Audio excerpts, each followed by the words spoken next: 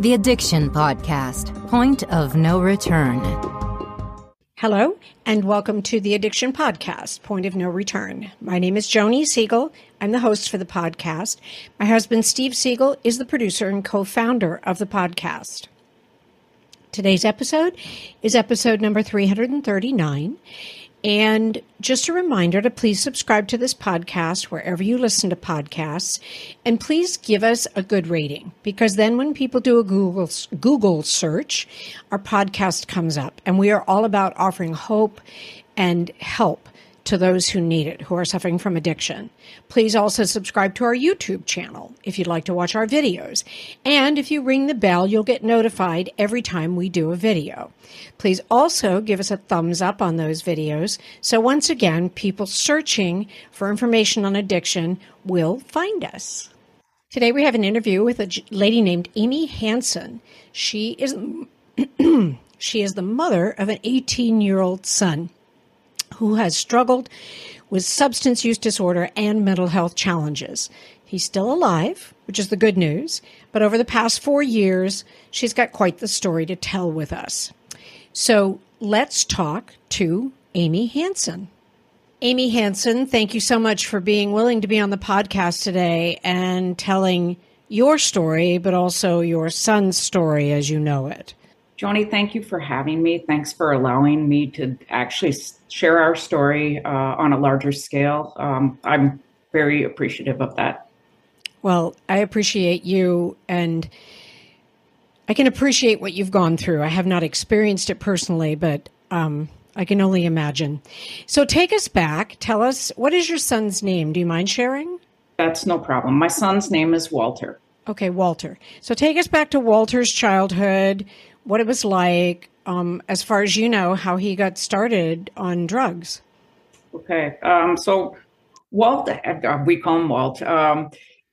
He had a great childhood, to be honest with you. He was fortunate to be able to travel to different places, grew up in a lovely neighborhood. Neighbors would often comment on how he was so self-confident, comfortable in his own skin. He was an absolute delight. An only child, just sweet as can be. So we fast forward to my son entering 8th grade. And in 8th grade, he lost a friend to suicide. A young woman, 13 years old, completed suicide. And my son happened to be DMing with her on Instagram the night that she died. Oh, my God. That is where everything in our life changed. Wow. Do you know, Amy, was she doing drugs? Do you know? You know, I don't know for a fact, but what I can tell you is that it sounds as though my son and some other kids surrounded within that group used to smoke pot together. Ah. Okay. So I don't know it for a fact, but based on what I've learned up to this point, I think it would be a pretty safe assumption. Okay. So what happened with Walt after that? So Walt, you know, he was pretty down. The school didn't handle it very well. But I really actually didn't even handle it at all. Did he talk to you about it? Did you know? I did talk to him about it, yes. And then I got him in to see a psychologist to work through some of the grief, and also understanding that, you know, he probably was taking on some shame and blame. And so we started down that road. There were a couple of teachers who spoke to the kids who were brave enough to take on the subject of suicide at such a young age. The school, to a great degree, ignored it. They brought in grief counselors for 2 days. My son tried to see a grief counselor. They said, we don't have enough room, or we don't have enough counselors today. And then they shifted to the policy of that the kids would have to go to the school office to request help. I don't know about you, but I don't know too many kids who are 14 or younger, especially boys, to be honest, are going to go into an office and say, I need help. Nope, not going to do it. So we fast forward, it had to have been, 3 months. So his friend died on February 6th. And I remember that because my son's birthday is on February 2nd. So we fast forward to June. He gets done with this particular middle school. And from this point, he's been going to school with these kids since kindergarten. Then they would transition into high school. My son has a tonic-clonic seizure and gets diagnosed with generalized epilepsy. So a tonic-clonic seizure, what it looks like is pretty bad. It's what used to be called a grand mal seizure. So his friend was over and said, "Could you come down in the basement, Amy? I think that there's something weird with Walt." So I went down there. He had foam, blood coming out of his mouth. He was turning blue. I called 911. My husband is upstairs. It just is chaos, right? So I still don't actually know, did he vape something? I don't know, and I can't ever know that. But I have my suspicions. And his friend couldn't or wouldn't shed any light on that. That's right. I asked, and he said no. And, now as time has, fast forwarded, these two are inseparable. And of course, as drugs kind of took over his life, of course, many of his friendships fell by the wayside. And that was one of them. So I don't know that I'll ever know the truth. All right. Okay. So you called 911? Mm-hmm. And he, was taken to Children's Hospital, was admitted there in the pediatric intensive care. They watched over him. And then he got diagnosed with generalized epilepsy. So at that point, our lives changed quite a bit. And it was yet another trauma, a medical trauma, to add on top of the trauma that existed from losing his friend. Right. So then we learn how to adapt. We learn how to adjust. As our son is to be gaining more independence, we have to take it back, because if he has another seizure, we need to administer an emergency medication, which was, of course, Valium, which at some point becomes important in our story because my son then steals it from us. Understood. So then we progress forward into ninth grade. At the end of ninth grade, of course, is when COVID hit. Okay. And it was just a confluence of bad events that really kind of, I think, created a perfect storm for somebody who maybe had the propensity to become an addict, for that to happen. Wow. So you said he stole the Valium from you. Do you know what other drugs he was doing, where he went from there? So we know a little bit because our son ended up on probation because of some crimes that he had committed, which is a whole nother crazy story. But we know that he had tried cocaine. We knew that he had tried meth. We knew that other amphetamines had showed up in his UAs that were being administered through probation. And so drugs, he was to stay away from drugs as being being on probation. Right. But sadly, nothing is done with that. Nothing is enforced.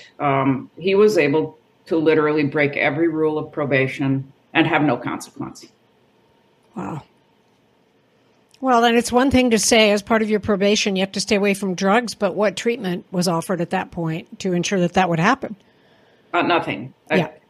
Nothing. What eventually ended up happening is our son had to do an IOP, but it met 4 days a week virtually.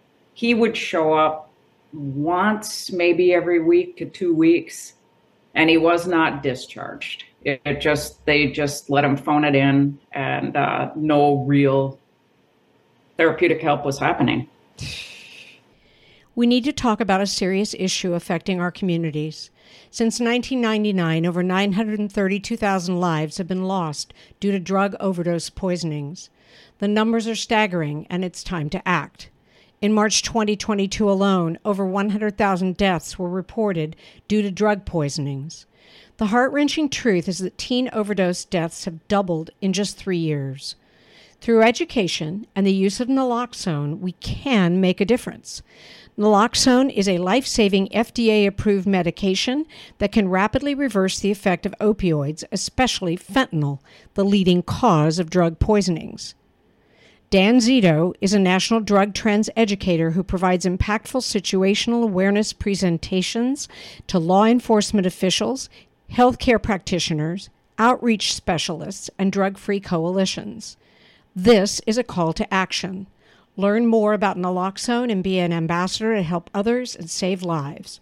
For more information, reach out to Dan Zito.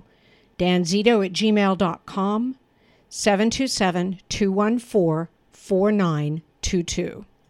Sometimes, the hardest thing about getting someone into recovery is getting them to agree to treatment.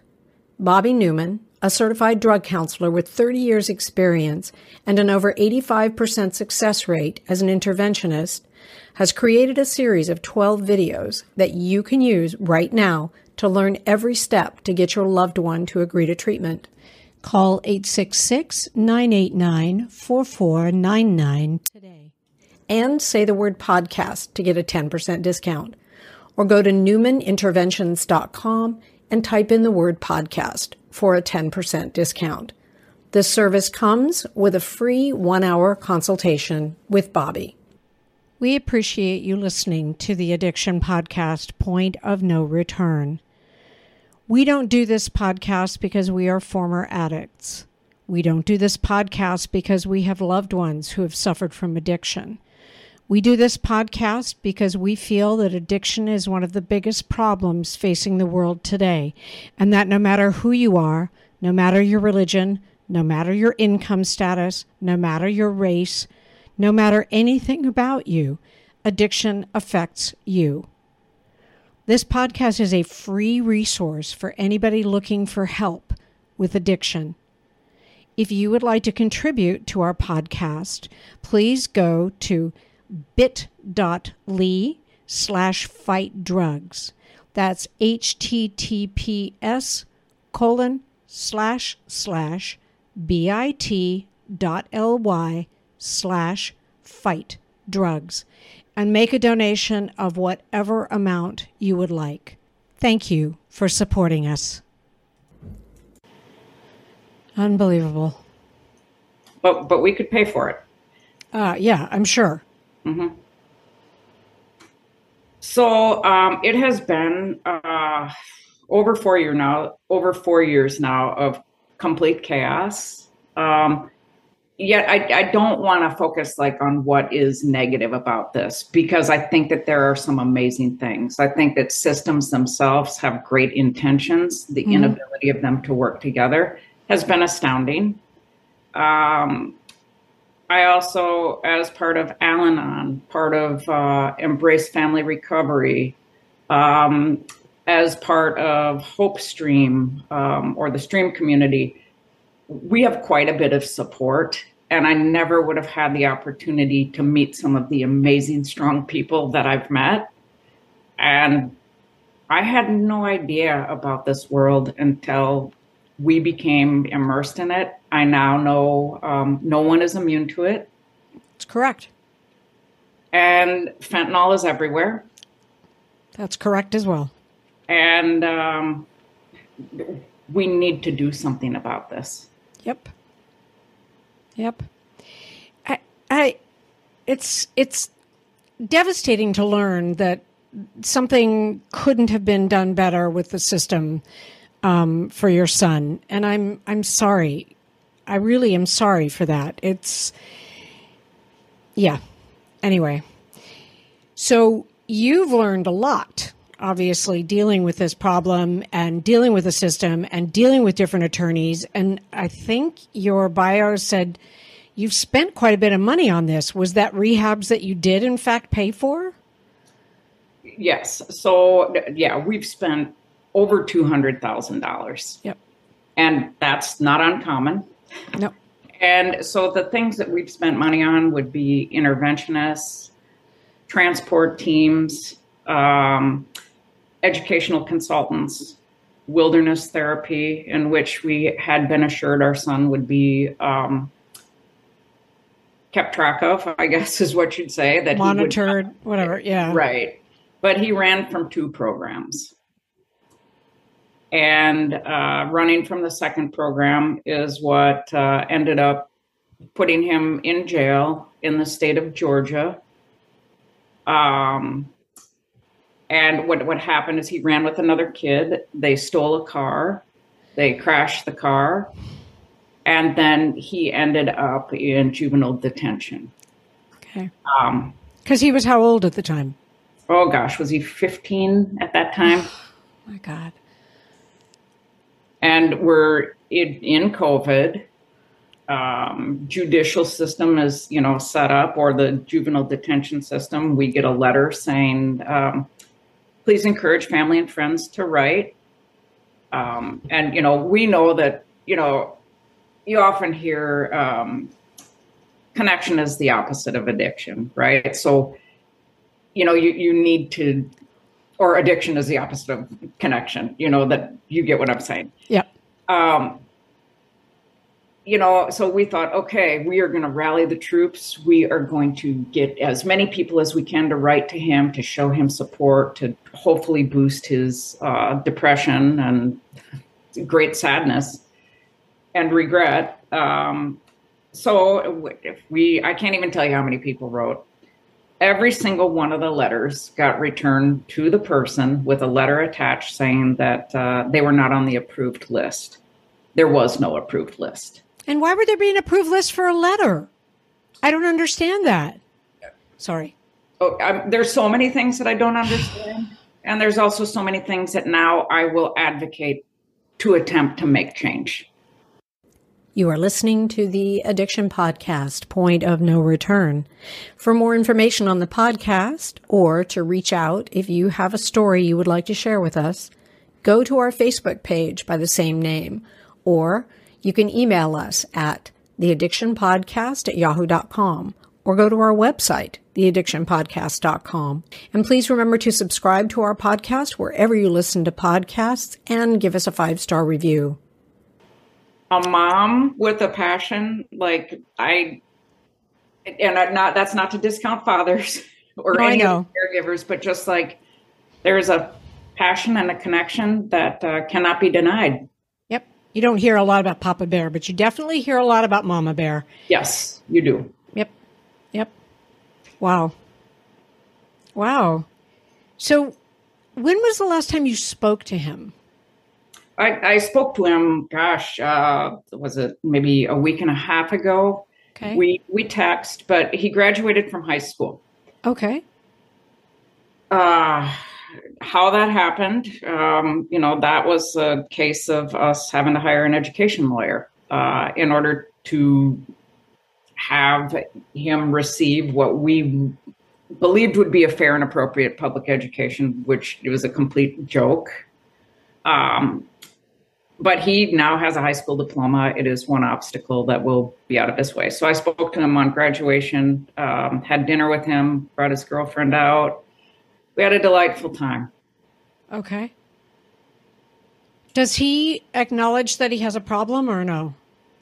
He does know that he has a problem. He does. He now is on Suboxone. So he overdosed in February.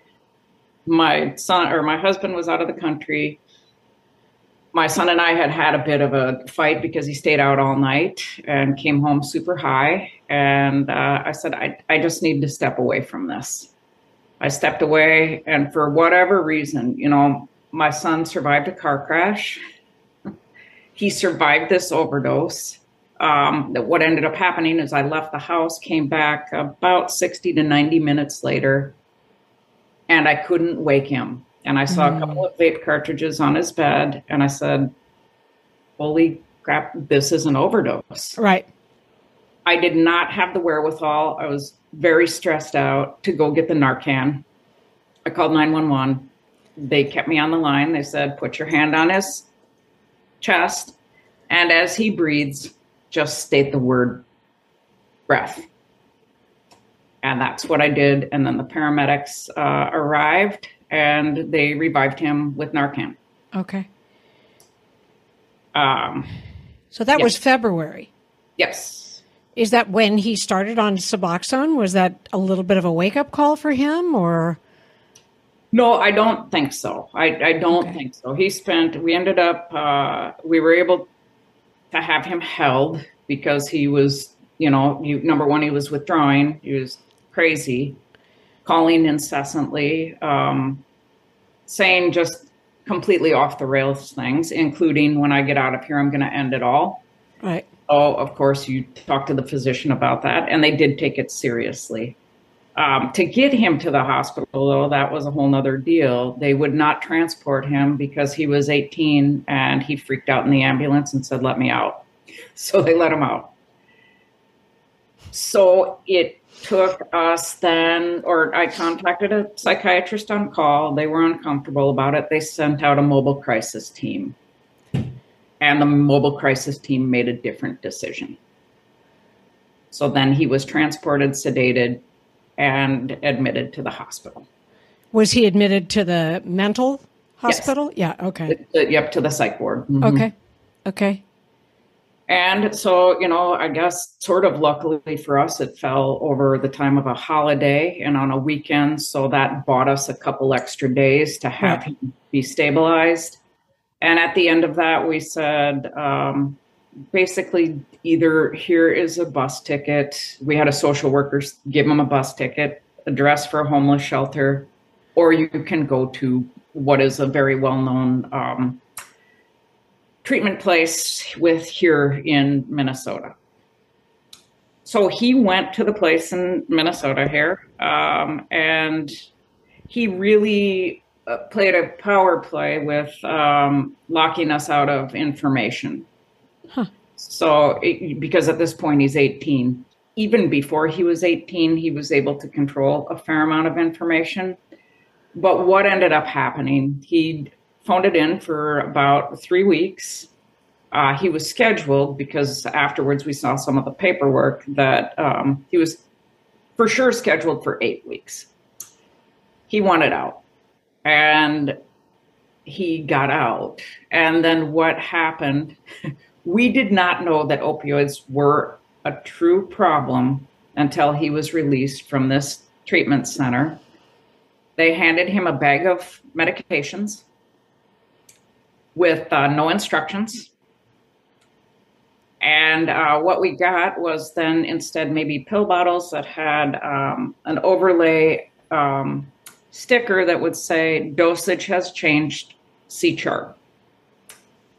That is of no use to us. But what we did find is that there was Suboxone in there. Ah. That is how we then figured out by going through his psychiatrist's office, who we had released through, to get how things were to be dosed, to get what medications he truly was on, and how we would ever navigate this. Mind you, we have a kid who's an addict, struggling with depression, undeveloped brain. And that's who you release with a bag of pills. Wow. Am I salty? Am I angry? Do I think it is bad? Yeah, I am. But I also say, okay, so how do we do this better? Yeah. There's got to be a better way. I mean, yeah. So what did you come up with? What's your plan? To be honest with you, we don't really have much of a plan right now. We have boundaries in which there are not going to be drugs or strangers in our house. The disrespect of us has to cease, or he will be on the streets. Okay. I didn't so much mean what's planned for him, although I know that that's probably first and foremost in your mind, but just in terms of maybe educating other parents on some of the pitfalls that you've run into? Is that something that you're going to be doing going forward? Absolutely. So I'm writing a book. It is in the process right now of me writing it. I also will be co-facilitating a couple of substance use disorder sessions next week for Hennepin County. I'm connecting with anyone that I can connect with where I can have a voice. Yep. Because I think that we are quite aligned in this way, but I believe that the most powerful way to change is to tell stories and to keep on telling them. You have a human element. You understand it can happen to anyone. And I truly believe that most everyone is affected, whether or not they know it yet, by addiction. And that is exactly what we feel. We don't have addiction in our family, thank goodness. But that doesn't mean it doesn't affect us. This is a problem facing our society and facing us as humans. And for people to say it has nothing to do with me is, like putting your head in the sand. It's ridiculous. And, just because it happened to you and not to me doesn't mean it doesn't affect me. Right. I mean, where is our compassion? Where is our empathy? That I believe it's a public health crisis. Absolutely. The fentanyl, I mean, if nothing else, the fentanyl, but just the system and, yeah. We could talk a lot about, the handful of drugs that your son is given as he leaves as someone who already has a drug problem. It's like, you kind of want to go, what exactly are you thinking? I'm not exactly tracking. And anyway, yeah. Right. So how do we shift policy? How do we view things differently? Like 18 doesn't have to be a set number. Like there are other circumstances. An 18-year-old does not have a developed brain. Well, and especially not if he's got long-term drug usage, because that prevents the development of the brain anyway. Correct. Right. So, how do we add some flexibility within some of our policies so that it actually suits the needs of people? Right. Right. So I think it's by brainstorming, right? Yeah. Yep. So right now he doesn't think he really has a problem and doesn't want to try getting off Suboxone or... He says that he would like to get off Suboxone because one of the side effects, he says that it makes him sweat a lot and it's uncomfortable. But, his actions and his words are not often in alignment. Yeah. So, what I have learned through all of this, I cannot want it more than he wants it. That's correct. That's become very clear. Yep. Tried to control it for a very, very long time. And then you reach a point of it's on them. Yep. You're right. You're right. You cannot control it. So if you had a message for other moms who may be going through something like this, what would you tell them? Couple things. Listen to your gut, always. If something feels like it's not right, it's not right. And I would pursue that. The other thing, educate yourself. Take in as much knowledge as you can. I believe prevention, that we need to promote prevention through storytelling and education. And I think we have to do it in a way. I have not watched Dominique's film yet, but I was so excited to listen to that podcast. I think that we have to engage young people in a different way. This is not necessarily to parents, but we need to hold social media accountable for what is happening. My son bought and sold drugs on Instagram and Snapchat. These are technology people. I could figure out in 2 minutes, probably 10 different drug deals. Yep. Somebody needs to hold them accountable. We have kids dying because drugs are being delivered to their front door. Yep. Yep. So how do we do that? And we've talked to people about that. Now, my husband is way better with names than I am, but one of the gentlemen talked specifically about Snapchat and meeting with the higher ups on Snapchat. And there does have to be accountability. I agree with you. Mm-hmm. And so how do we do that? That they're powerful. I get that. But so are we. Yep. Because that's where your power in numbers is. Yes. And if you can get in front of other moms and other fathers, and, there are groups out there, and we can help connect you up with some of those groups, there's power in numbers. Yes. And that's what, we've got way too many people dying to not care about this. That's right. That's exactly right. Ed Turnen, my husband just popped it in the chat. Ed Turnen. Okay. Yep. And that's one of our episodes, and it was about fentanyl because it was about kids getting, what they think is a Percocet or what they think is a Xanax off of Snapchat. And it turns out it's fentanyl, and boom, they're dead. So, yeah. And Ed has an organization that you might be able to hook up with. But we'll give you that information. And I appreciate you being willing to talk to us, because I know this is not a pleasant subject for you, but you're obviously passionate about it. And I appreciate the fact that you are not giving in to the shame, blame, and regret and what have you that a parent could do. And you are more interested in taking names and kicking butt. That is correct. And, something that there's a quote that has stuck out in my head lately, and it's like, don't lower your head except for to tie your shoe.